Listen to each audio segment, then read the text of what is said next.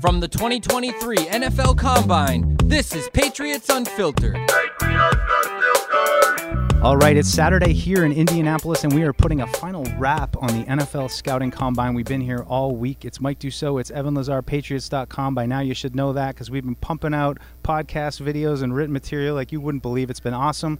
Evan, how are you feeling? First off, let's just get a wellness check on you. Are you overwhelmed right now or what? This morning, it was a little tough getting out of bed. You guys were texting me that I was a little late to our breakfast powwow, and I had to meet you at the Starbucks across the street instead. Obviously, everything went fine. No worse for the wear, but it's been a long week. It's been an awesome week. I'm not trying to look. I hate complaining. That's about all this. of us. Hey, we're working hard, but we love it. Like, I had to go to the combine for a week. It's terrible. No, of course not. But yeah, it's a grind. It is. I mean, we've got so much information coming in, and it's great because it's as much as we turned out a lot of content this week, we also feel like this is just going to inform everything that we do over the next couple months. And guys, when they are drafted, we've talked to these guys, we've seen them. We don't know them, but you just have such a much better sense of the prospects in this draft class, and it's been a great week. We're going to start off here at the top just with the offensive line and the running backs who went today here on Saturday for the final day. Clearly a huge need, Evan, for the Patriots at tackle. We don't really know what's going on with Trent Brown. The fact that he's played both left and right in New England kind of leaves some confusion as to, well, what exactly do they need? They did, re-sign Connor McDermott. I think we're all, thinking that's not a 3-4 depth signing. Thank you. But overall, there's a lot of really good guys here, starting with Peter Skoronski, who kind of kicked things off today. A lot to like about him. Yeah, I always go back to the 3-year starter thing with him and the technique. He's just so technically sound, comes from football lineage with his grandfather playing for the Lombardi Packers, a 3-year starter at Northwestern in a power conference, and just his technique, his ability to see moving parts and diagnose rush schemes, blitzes, stunts, like things like that.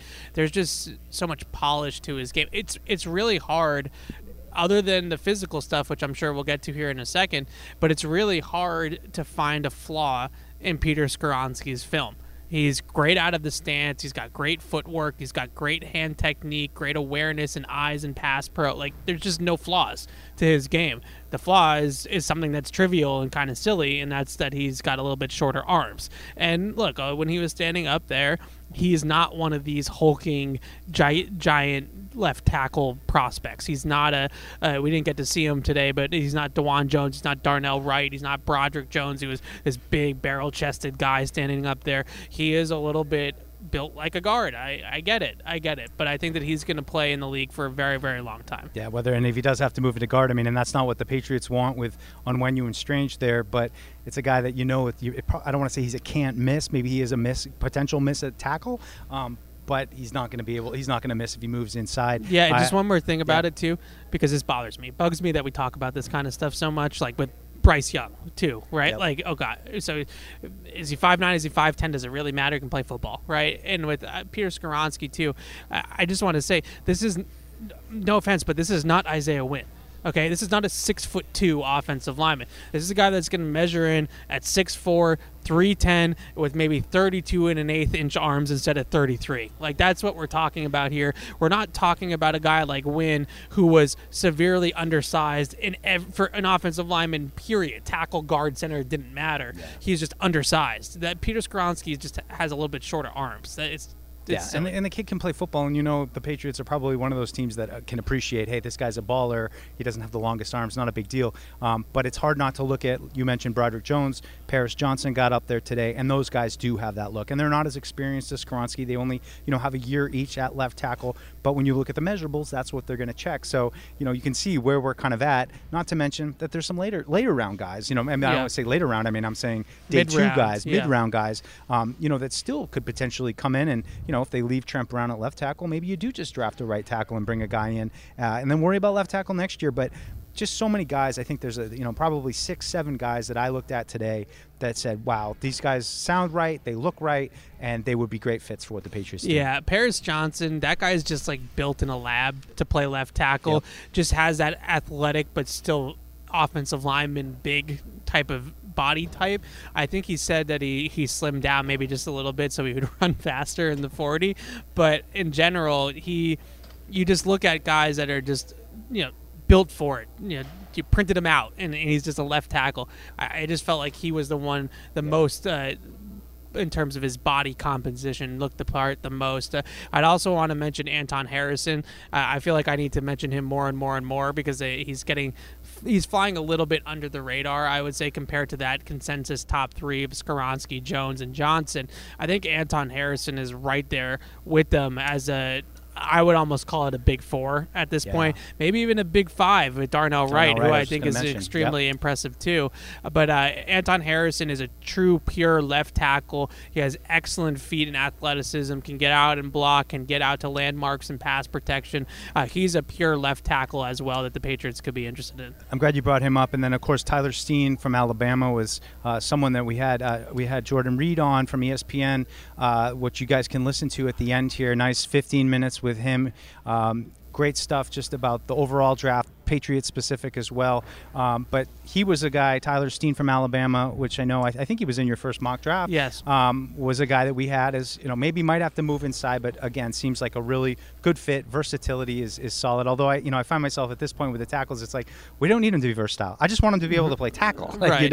But still, he seems like a guy, played for Bill O'Brien. You spoke with him today. Yeah, he seemed to really like playing for Bill O'Brien, had some really good things to say. I'll write it up, and you guys can read the quotes on Patriots.com. Nice tease there, huh? That was seamless. I'm going to tease something else later. Anyways, with Steen, I think what I like about Steen, and this is what I did in my first mock draft, and that was I took Skoronski in the first round, and then I double dipped with Steen in the fourth round. I think what you do there is that he has some versatility to play inside or outside. So whether you need him at guard or you need him at tackle, I think he can play as a swing position player that maybe is a 4-position player for you at the next level. And if you're looking for the starter, they need that at the top of the draft. But in the middle rounds, if they want to grab a guy like Steen who can play guard or tackle and give you that backup versatility, those are such valuable players because somebody's going to get hurt. I hate that, but somebody's going to get hurt.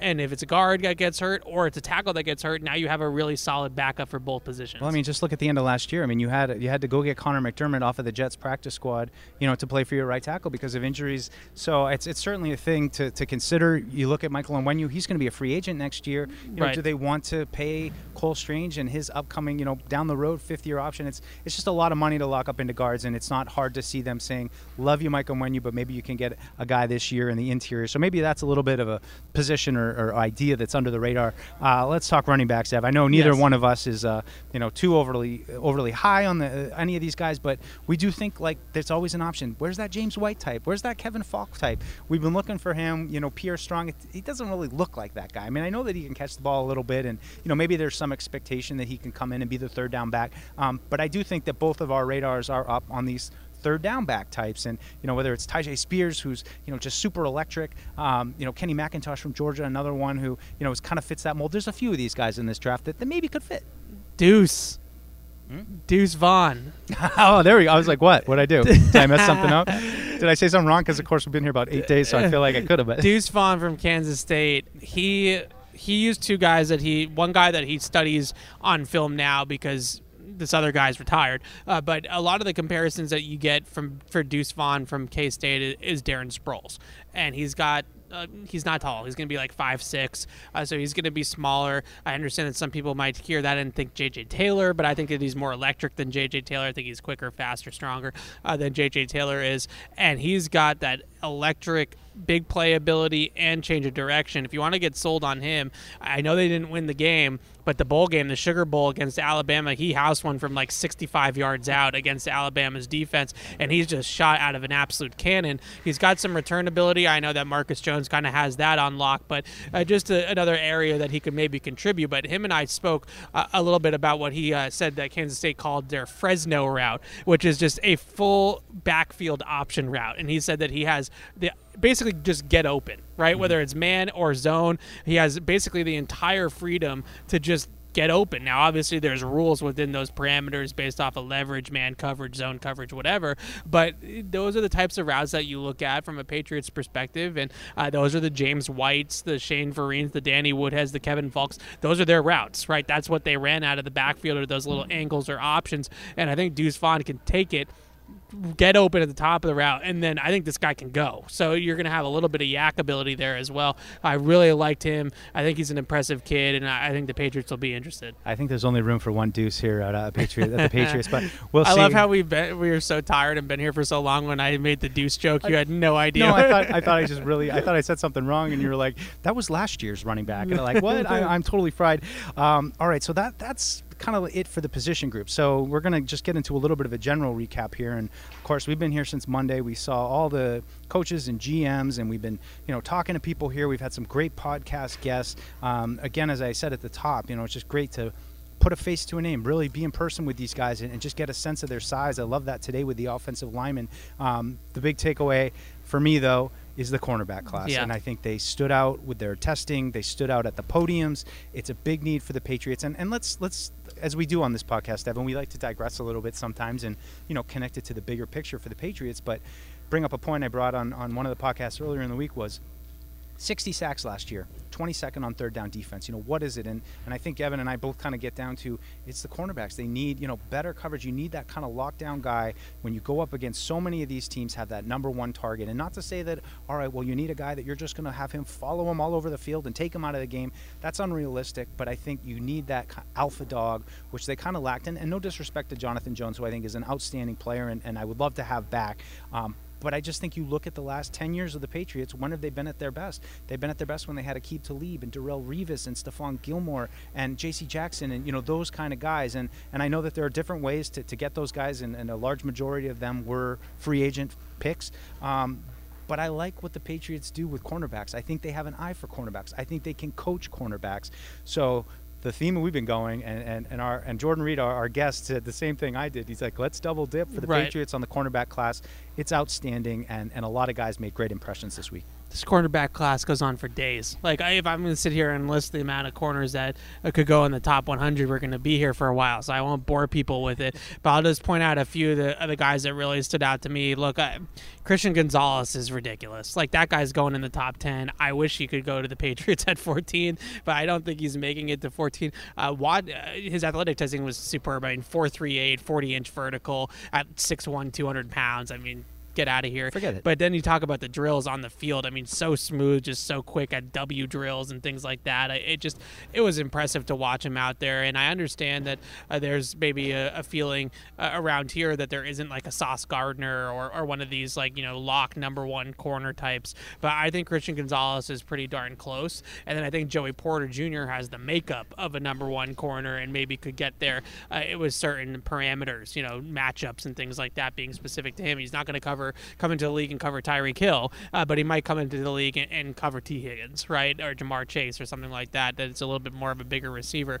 So I think that those two guys are going to go quickly. We didn't really see much or hear much from Witherspoon this week, unfortunately, but I think that he's somebody that's obviously in that top 10 mix as well.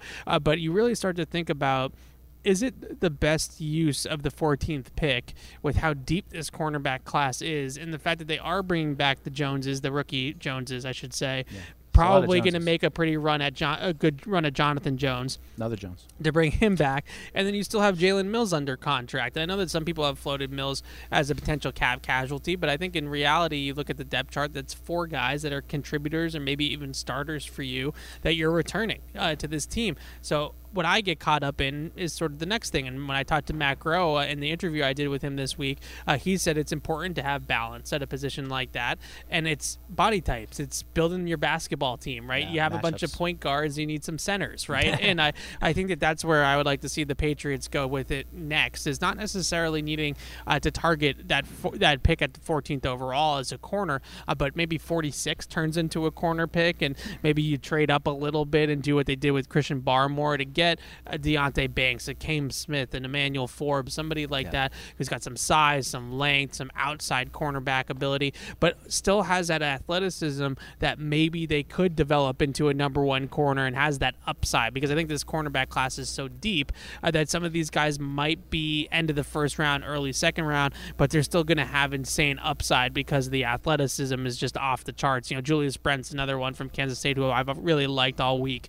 He's somebody that I think think has that type of upside too. So it's a really great cornerback class, and the great thing about it for the Patriots is that there are a number of those body types. There are a number of 6'1", 6'2", type corners where you can get some size. Yeah, Kemp Smith was another one that made an impression on me. I think he had said a pretty intense interview with the Patriots. Couple other things just to point out. You mentioned Emmanuel Forbes, who ran fast but didn't really weigh that much. So something to consider. One other thing I wanted to bring up to discuss, we haven't even talked about it yet, was just Brian Branch. And I mean, we were even talking last night about what's he going to run. He's with the cornerback group. I mean, I think all of us have just been talking about him like he's going to be a strong safety. Like there's no question he can play in the box. He was technically a slot corner. But that's kind of the Kyle Duggar thing, and that's the role you kind of see him in. I mean, how surprised were you by the number that he put up, and what do you think that does to his draft status? Because some people have him still going in the first round, and he's one of those guys, as we talk about Skoronski, he's a football player. He just sees the game. He's physical. He knows how to make plays.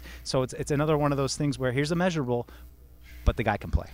He's got top 20 film in the class. He does, but unfortunately, when you come to this whole evaluation process, it's not just about the film. It's 99% about the film. But when you have these types of outliers and you have a guy that ran in the 4.5s at a defensive back position, it's a little bit worrisome. And I would just say this entire safety class was slow. I mean, they didn't run very well in this entire class. And I think a lot of these guys are these bigger box safeties, Jordan Battles and Jair Brown. They want to go get the quarterback. Yeah, Antonio Johnson from A&M. Like, these guys are bigger guys. They're not Devin McCourty's. They're not I don't want to use Ed Reid, but you know what I'm trying to say. They're not these. Careful, I like that Ed Reid. They're not these free safety types. Is my point. They're not these center fielders, these deep part of the field players. But I think Brian Branch could be that, and with that 40 time, he's playing safety in the league. You don't play corner. I don't slot outside. I don't care with mid 4.5s at 6 feet 190. Like, you just don't. So he's going to play the back end, and I still like him. He's a little bit slower than Devin was coming out, but converting from corner in college or slot corner in college to back end of the field safety, deep middle safety. I think that is something that's in his future that could go well. But honestly, with the athletic testing yesterday, I don't think he's a first-round pick anymore. Yeah. I think he's going to fall into the second round, maybe be this draft's Nakobe Dean or something like that, where we all had him up really high. Athletic testing knocks him down to the second round. That's what happens here in Indianapolis when you got to get up, put the scale on, get the weights going, get the running going. Other position group, of course, we talked tackles at the top. We talked cornerbacks. The big three, we've been talking about them all week. The needs, wide receivers, we got to see them yesterday. They're going to run today, and unfortunately, we're recording this before we get those times. But I feel like it's going to be more of, he just ran a 4.3. He's up in the first round. He ran a 4.3. He's in the 4. There's going to be a lot of speed. I'm not as impressed with the top of the draft guys, and I think we can have some kind of talk about where does Zay Flowers land given his size. He's put on some weight, but dynamic. We saw Jordan Addison's weight roll in. He's a little bit light as well. Just not a great wide receiver class, and it's hard because the Patriots want that number one target. However, coming out of the combine this week, it feels like they're going to have to be very targeted. Maybe day 2. I don't want to say day 3 because it's hard to really take a guy in day 3 and expect to get something out of immediately. But I think they're going to have to be really, really put these guys under the microscope and try to find a day 2 guy that can bring something to them in the middle of the field. Absolutely. I think the main thing with this wide receiver class is that you have some types, right? You have some different types of receivers. Inside receivers are more plentiful, I would say, than the outside guys. But all these guys are really, really good at one thing, but they have some flaws in their game, and none of them are true. I don't think any of these guys are going to be true number ones in the league. I don't. But they might be really good 1Bs or really good 2s, right? Or really good players in a very specific role in an offense. And that's sort of where I'm going with this, with Zay Flowers. I'll throw Addison in there as a slot guy, but really on day 2, guys like Josh Downs, Tank Dell, like some of those guys. Reid, I think they can play in the slot, that have that quick twitch, that jitterbug type of skill set to them, that can get in and out of breaks and create separation. So in some places, those guys are not 1,000-yard receivers. But in New England, in Bill O'Brien's offense, with a pocket quarterback like Mac Jones is going to want to get the ball out of his hands quickly. It's Wes Welker. It's Julian Edelman. Like, I think that those guys can be the Patriots version of that. And I think you couple that with the fact that there's a very good chance that they lose Jacoby Myers in free agency, and you're going to need to replace that inside receiver in your offense with something. So I'm not bullish on this class. I haven't been this whole time, but I will say that I do think that you have some really intriguing inside receivers, slot receivers, Z receivers that can come in and play that role at a high level and be a really good player within the framework of the system. Maybe not a game changer, but somebody that's going to be really good at what they're asked to do. Well, that feeds into my next position, and that's tight end. And you said playmakers. We're trying to get away from calling things weapons. We want to call them playmakers. I like that. I'm going to say playmakers. It seems like that might be a different way to go. You know, I'm not saying 14th overall, but there certainly are a number of maybe a little bit higher ender. Is that a word here? Sorry, again, it's Saturday. But a little bit more high-end guys, maybe as that F tight end that can move around. I mean, I don't think they're going to go for, a Dalton Kincaid or Luke Musgrave, someone like that. But I do think that this is an intriguing tight end class if you are looking in the right places. It's maybe not top-heavy, but there's some good depth in there. And I think that this is a position maybe where you can get the guys behind Jonnu Smith, Hunter Henry, get that next generation of guy to develop behind them. Yeah, absolutely. I mean, look, you talk to people about this draft. Corner obviously stands out, but I think most people think the tight end class is the best group in the draft. Michael Mayer is going to be the first-round pick. I think Kincaid, Musgrave, I think they have a chance to go end of first round, or maybe like that Dallas Goedert range, which was like the mid-30s, low 30s, something like that, at the top of the second round. I think that's where you're going to see those guys come off the board. But, there's a lot of them, Tucker Kraft, Laporta, I think it goes on and on and on. I can't remember the other guy that I'm thinking of. But, Latu? Well, obviously Latu, yeah. I like a Latu. But you like him a Latu. Sorry. Again, we're punchy here. As our producer, as Bradley shakes his head, and it's only a single face palm, which is pretty good. It's shutting down around us. Hey, let's give a shout out to the Lions over here. The Lions and the Patriots. We are the last men standing here. We're the only ones who really care. They're about to shut the lights off on us in here. They're about to kick us out. But yeah, it's too funny. But yeah, I like this tight end class. There's a lot of good tight ends in this class. I do gravitate a little bit towards Mayer as a first-round option. I just want Patriots fans to, and I'm talking to you, Alex Barth, because me and him argued about this the other day after I told him how impressive Mayer was at the podium. I want Patriots fans to remember what it was like in 2011 when Rob Gronkowski was dunking on the league and Aaron Hernandez was dunking on the league. You can build an offense through a dynamic tight end. It didn't necessarily work out with the 2021 guys. I get it. Hunter Henry and Jonnu Smith didn't pan out at that level. But if you get a guy like Mayer, or if you think that a guy like Kincaid is that move Travis Kelce type of tight end, then it's doable. It's definitely doable to build your offense that way, and we want them to dominate in the middle of the field with a quarterback like Mac Jones, and maybe it's a tight end. Like, be open-minded to that, because I don't want people to think about, well, we don't need a tight end because we have two tight ends, but you don't have two game changers at that position. You have two fine tight ends. I think Hunter Henry is a starting caliber tight end. I think Jonnu Smith is a fine piece in your offense. I think Mayer has got the potential to be Jason Witten, one of these guys that's a 10-year, 1,000-yard receiver. They don't have that guy. Yeah, sure had a presence about him. All right, well, we're going to put a bow on this in a second, but first we want to take you to Jordan Reid, who we talked to. Was awesome. He's from ESPN. He's like the next coming of, you have, McShay. Everyone knows Mel Kiper and Todd McShay. They're the big two in ESPN, and I mean, talk about Mel Kiper's been doing this stuff since probably anyone who's here wasn't even into it. So he's kind of the next guy in that. So we're hoping we're establishing a long-term relationship with him. He had a great interview, provided a lot of insight. You can check that out right here.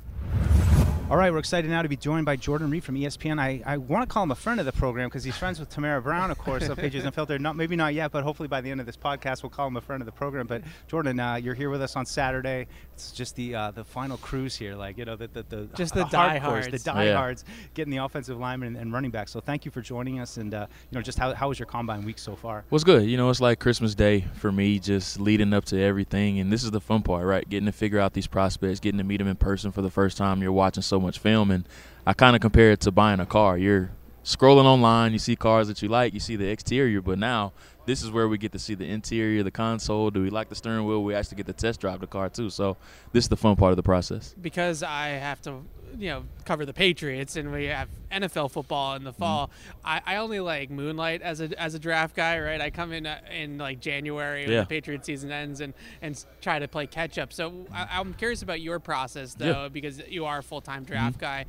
How does it start? What do you kind of focus on in the fall season, and how does it go from there? So I'll say the month after the draft ends, so May, I take the whole month of May off. That's where I just re-energize the battery, get everything, spend some family time. But once June hits, that's where we start to compile a list of everything. And there's 2 programs in the NFL where they combine a list of underclassmen and also seniors. So that's your first list of what is called draft-eligible guys. So your juniors are guys that are 3 years removed from high school. So you're going through that list, and what I do is I break it down by position. That's how I develop my film list, just because these are the guys that we potentially could be talking about in 2024, and I go through all the seniors first, just because I know that these are the guys that are going to be at the East-West Shrine game. They're going to be at the Senior Bowl. Then after that, I get into your bigger name underclassmen, and then it's just a collision course from there, watching hours and hours of tape. And then during the season, every weekend I do what's called live scouting. So I'm traveling to games, and I'm based in Charlotte. So I stay in the Southeast for the most part, so I'm right in the middle of the SEC, the ACC, and schools like that. So most of the big-time prospects are right in my area, and seeing those guys throughout the year and up in press box and rubbing elbows with a bunch of scouts. So that's what the fall and spring really consist of for me. I know you're with the countdown. The true countdown is to the draft, but of course this combine week is just. This everybody who's anybody is here. It's you get every one of the guys. Just overall, before we get into the Patriots, just your general thoughts on kind of this class, and if anything stood out to you this week, maybe that you weren't expecting. I know you've done so much work on these guys already, but you get here, you finally get to see them, talk to them. Anything that maybe changed your mind or changed your perspective a little bit? Not necessarily changed my mind. I don't think this class is very strong at the top as far as guys that can come in and be immediate contributors. Like there's no Aiden Hutchinson, there's no Sauce Gardner. I don't think there's any guys like that. But if you're looking to build depth at certain positions, I think rounds 2 through 4, there's plenty of guys to build depth in this draft class. So, and that's not a knock on this class at all. It's just different phases as far as how you're trying to build a team. But if you're looking for an instant impact type of guy, there's going to be some challenges with finding that guy. There's no such thing as a safe or surefire player, but you can kind of know that a Sauce Gardner or, Aiden Hutchinson, those guys are going to step in and be ready right away. I just don't see a whole bunch of players at the top in this class like that. I'm glad you said that, actually, because my whole take on the wide receivers, everybody in New England wants a wide receiver, as you can imagine. Yeah. And my whole take on the wide receivers is that I'm just not in love with any of the receivers in this draft. I don't think that there is a Justin Jefferson or a Devontae Smith or somebody that did fall a little bit, wasn't a top 5 Calvin Johnson type of guy. And people in New England, they love Jordan Addison, they love Zay Flowers, they love Quentin Johnston. Yeah. What do you think of those guys at 14 for the Patriots? Because to be honest with you, you need to convince me a little bit because I'm not 110% sold. Well, I will say this. We've been really spoiled with really good wide receiver classes over the past 3 or 4 years. So the mindset from a media perspective and fan perspective is going to be a little bit different, just because you're seeing guys like Devontae Smith and Jalen Waddle. These guys come in and have instant impact type of contributions on their team. So you really expect that going forward from every wide receiver class. And I think you're spot on as far as with this class. There's no bona fide wide receiver one that's going to step in and be a superstar. There's no Jamar Chase or Justin Jefferson, like you said. But if you're looking for a complementary option as a number 2, I think this is a really good class. Like Jordan Addison, I think he can step in and be a Calvin Ridley type. Quentin Johnston can step in and be a T. Higgins type of player. So there's no bona fide superstar that's coming into the league, but if you're looking for a complementary option that eventually could get to that point, I think this is a good class for that. I really liked your car metaphor earlier, because I made a similar metaphor for offensive linemen. I've said in the past, it's like buying tires for your car. Like nobody wants to buy tires for your car. There's nothing sexy about tires, but if you don't have tires, you're not going to go anywhere. We got to look at some of these guys today. Peter Skoronski's one that a lot of Patriots fans are looking at. The arm length is the question. He's a 3-year starter. Then Broderick Jones, Paris Johnson, Darnell Wright. That's the other big need. I feel like cornerback, which we'll get to, I'm sure, wide receiver and offensive tackle are the big needs. How do you see that kind of playing out, with Broderick Jones, Paris Johnson being a little bit less experienced but have all the measurables? By 14th overall, do you think could all 3 of those guys potentially be gone? I think that's kind of the sweet spot for all these guys, from that 10 to 25 range as far as those top 4 or 5 guys, and not just those 3. Anton Harrison from Oklahoma is another interesting name. Darnell Wright from Tennessee. So this class is very similar to what we talked about with wide receiver, of where there's no bona fide number 1 guy as far as it's going to step in and be a blindside protector for 10-plus years. But Skoronski, I think he's the best of the group as far as from a versatility standpoint. And a lot of people don't know he actually came to Northwestern as a center. So he initially played center. He moved to guard, and then when Rashawn Slater declared for the draft and ended up going top 15 to the Chargers, he kicked out the left tackle, and he was so good there. They're like, okay, let's just leave him there and not worry about it. So he has the versatility that you love. You're going to hear about the arm length with him. Is he a guard or a tackle? But that's a good problem to have, especially when you're talking about offensive linemen. After that, Broderick Jones from Georgia, he's one that I like a lot. I got an opportunity to see him against South Carolina.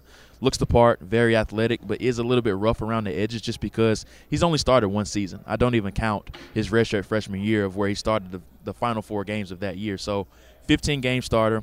Natural as far as a pass protector, but has some improvement to do as a run blocker. He ducks his head quite a bit and things of that nature. So he has some improvement to do there. And then Paris Johnson Jr., he has experience at guard, but he just didn't look natural there a season ago. I think he's a left tackle without question. So it's going to be really interesting to see how the order as far as these guys are selected, just because talking to some scouts, there's some people that like Jones at the top, there's some people that like Skoronski, and then Johnson. There's others that like Anton Harrison. So it's going to be really interesting to see how these guys come off of the board. The Patriots tend to gravitate towards Senior Bowl, Shrine Bowl guys, guys with experience. That's the one thing that I have a question about with Broderick Jones, who I loved watching, but I'm not, he's only got that, 19 starts, I think it is, under his belt. But one of the guys that you mentioned, though, quickly was Darnell Wright, who we just spoke to here briefly up at the podium, and he's a Senior Bowl guy, you know, multi-year starter, gets all those boxes checked, kind of like Skoronski. What do you think of him as more of a right tackle, I'm sure, at the next level, but somebody that can come in and start right away?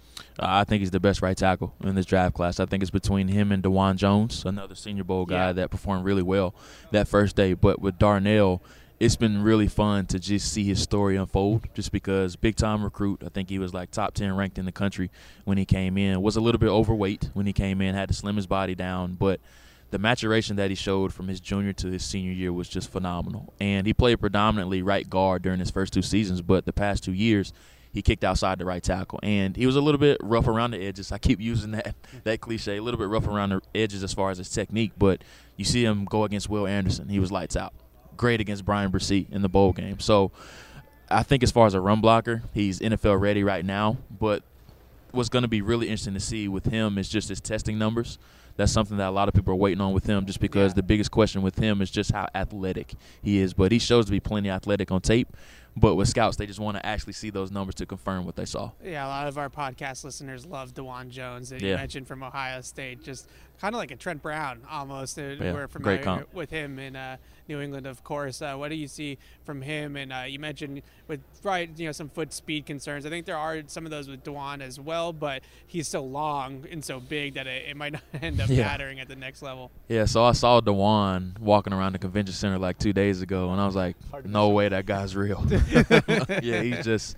We have that feeling with Trent in the locker room a lot. I bet. I mean, these guys about to make our all-podium team here in a second when he steps up there. These guys are just massive, and it's like, man, I see why nobody was able to get around you. But he was a bit of what I like to call an acquired taste for me. I wasn't a huge fan of him initially, but it's just like, man, he just doesn't get beat. Yeah. And even though it's not pretty, he just gets the job done. And he's not going to be for everybody as far as like zone scheme, man blocking scheme, things like that. But if you're looking for somebody that can just plug and play right now, and you're not really worried about his technique initially, I think he's your guy. And with the Patriots, obviously they have a huge need at right tackle, at both tackle spots, offensive tackle. Oh, yeah. So, and they've had experience with a guy like Trent Brown.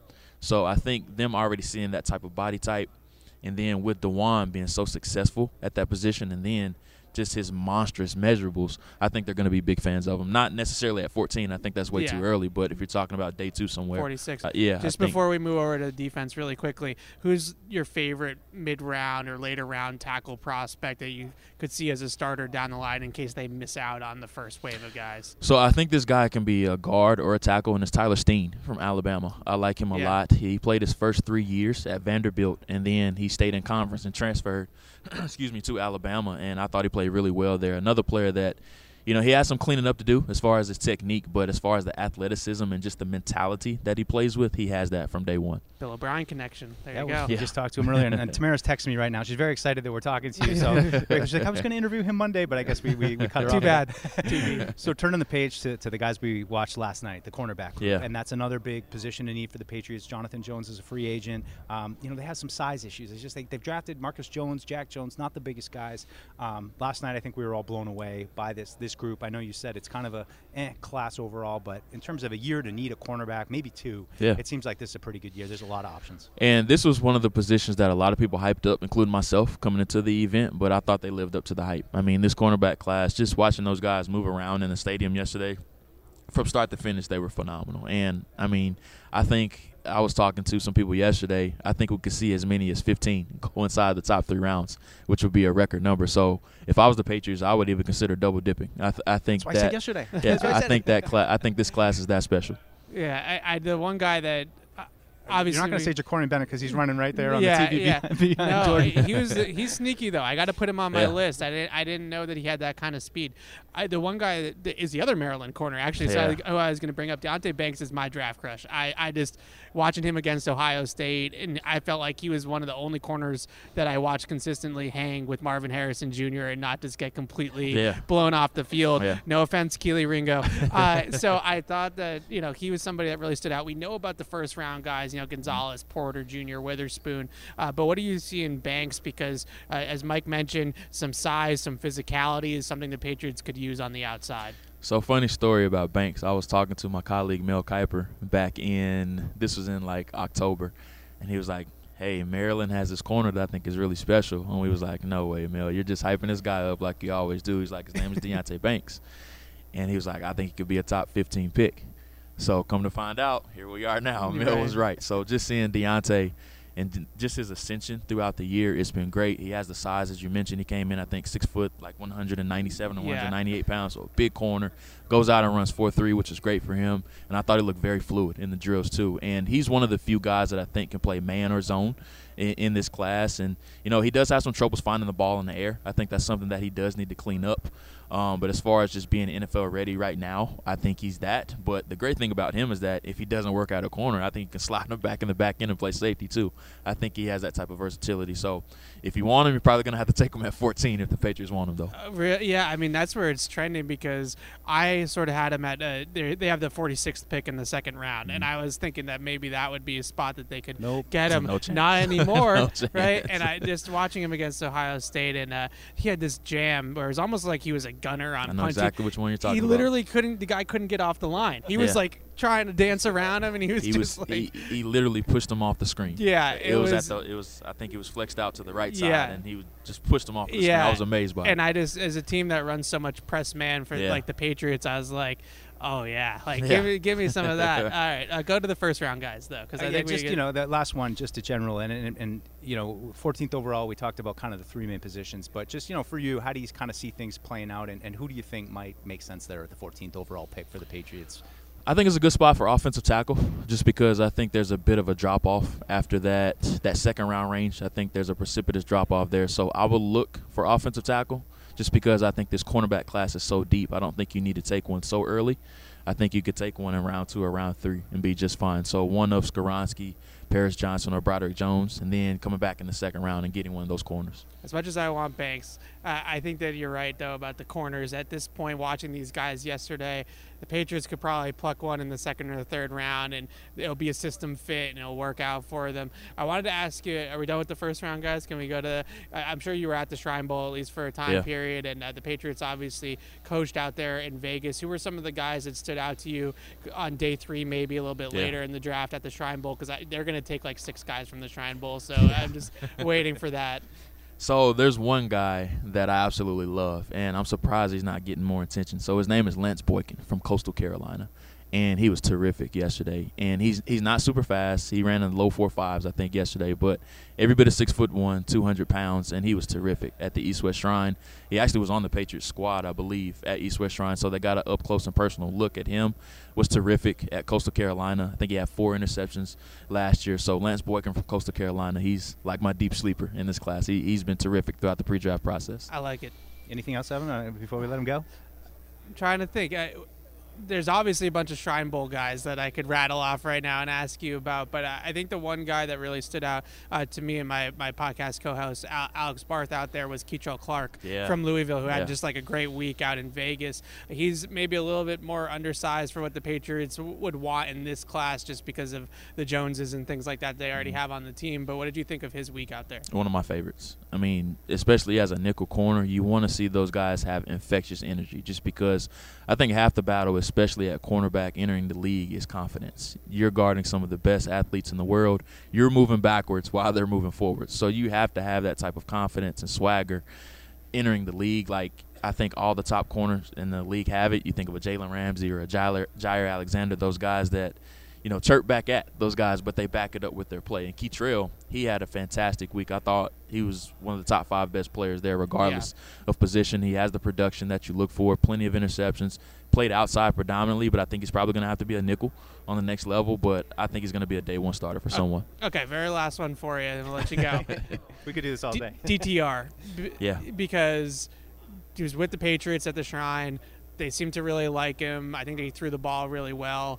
And they might need another quarterback in that room that has a little bit more athletic upside and can run a little bit more than the two guys that they have with Mack and Bailey Zappi. There's a report this morning that they're probably going to let release Brian Hoyer at the start of the league year. So looking at those two guys, DTR would be a nice kind of different type of prospect to add to that room. And it's funny you mentioned that just because one of my biggest takeaways that I'll never forget about the East-West Shrine was actually – so I think they were doing like a special teams period during the Patriots practice at the East-West Shrine. DTR, Coach O'Brien, and Coach Belichick were going through a progression that he had messed up on, and I'm just standing behind him. I'm a former quarterback, so I'm eating stuff up like that, just hearing them go through it and how quickly he was able to pick it up and how he messed up about it. So that was really interesting to hear. But as far as just DTR, the player, I thought he was much better last year compared to his previous 3 seasons.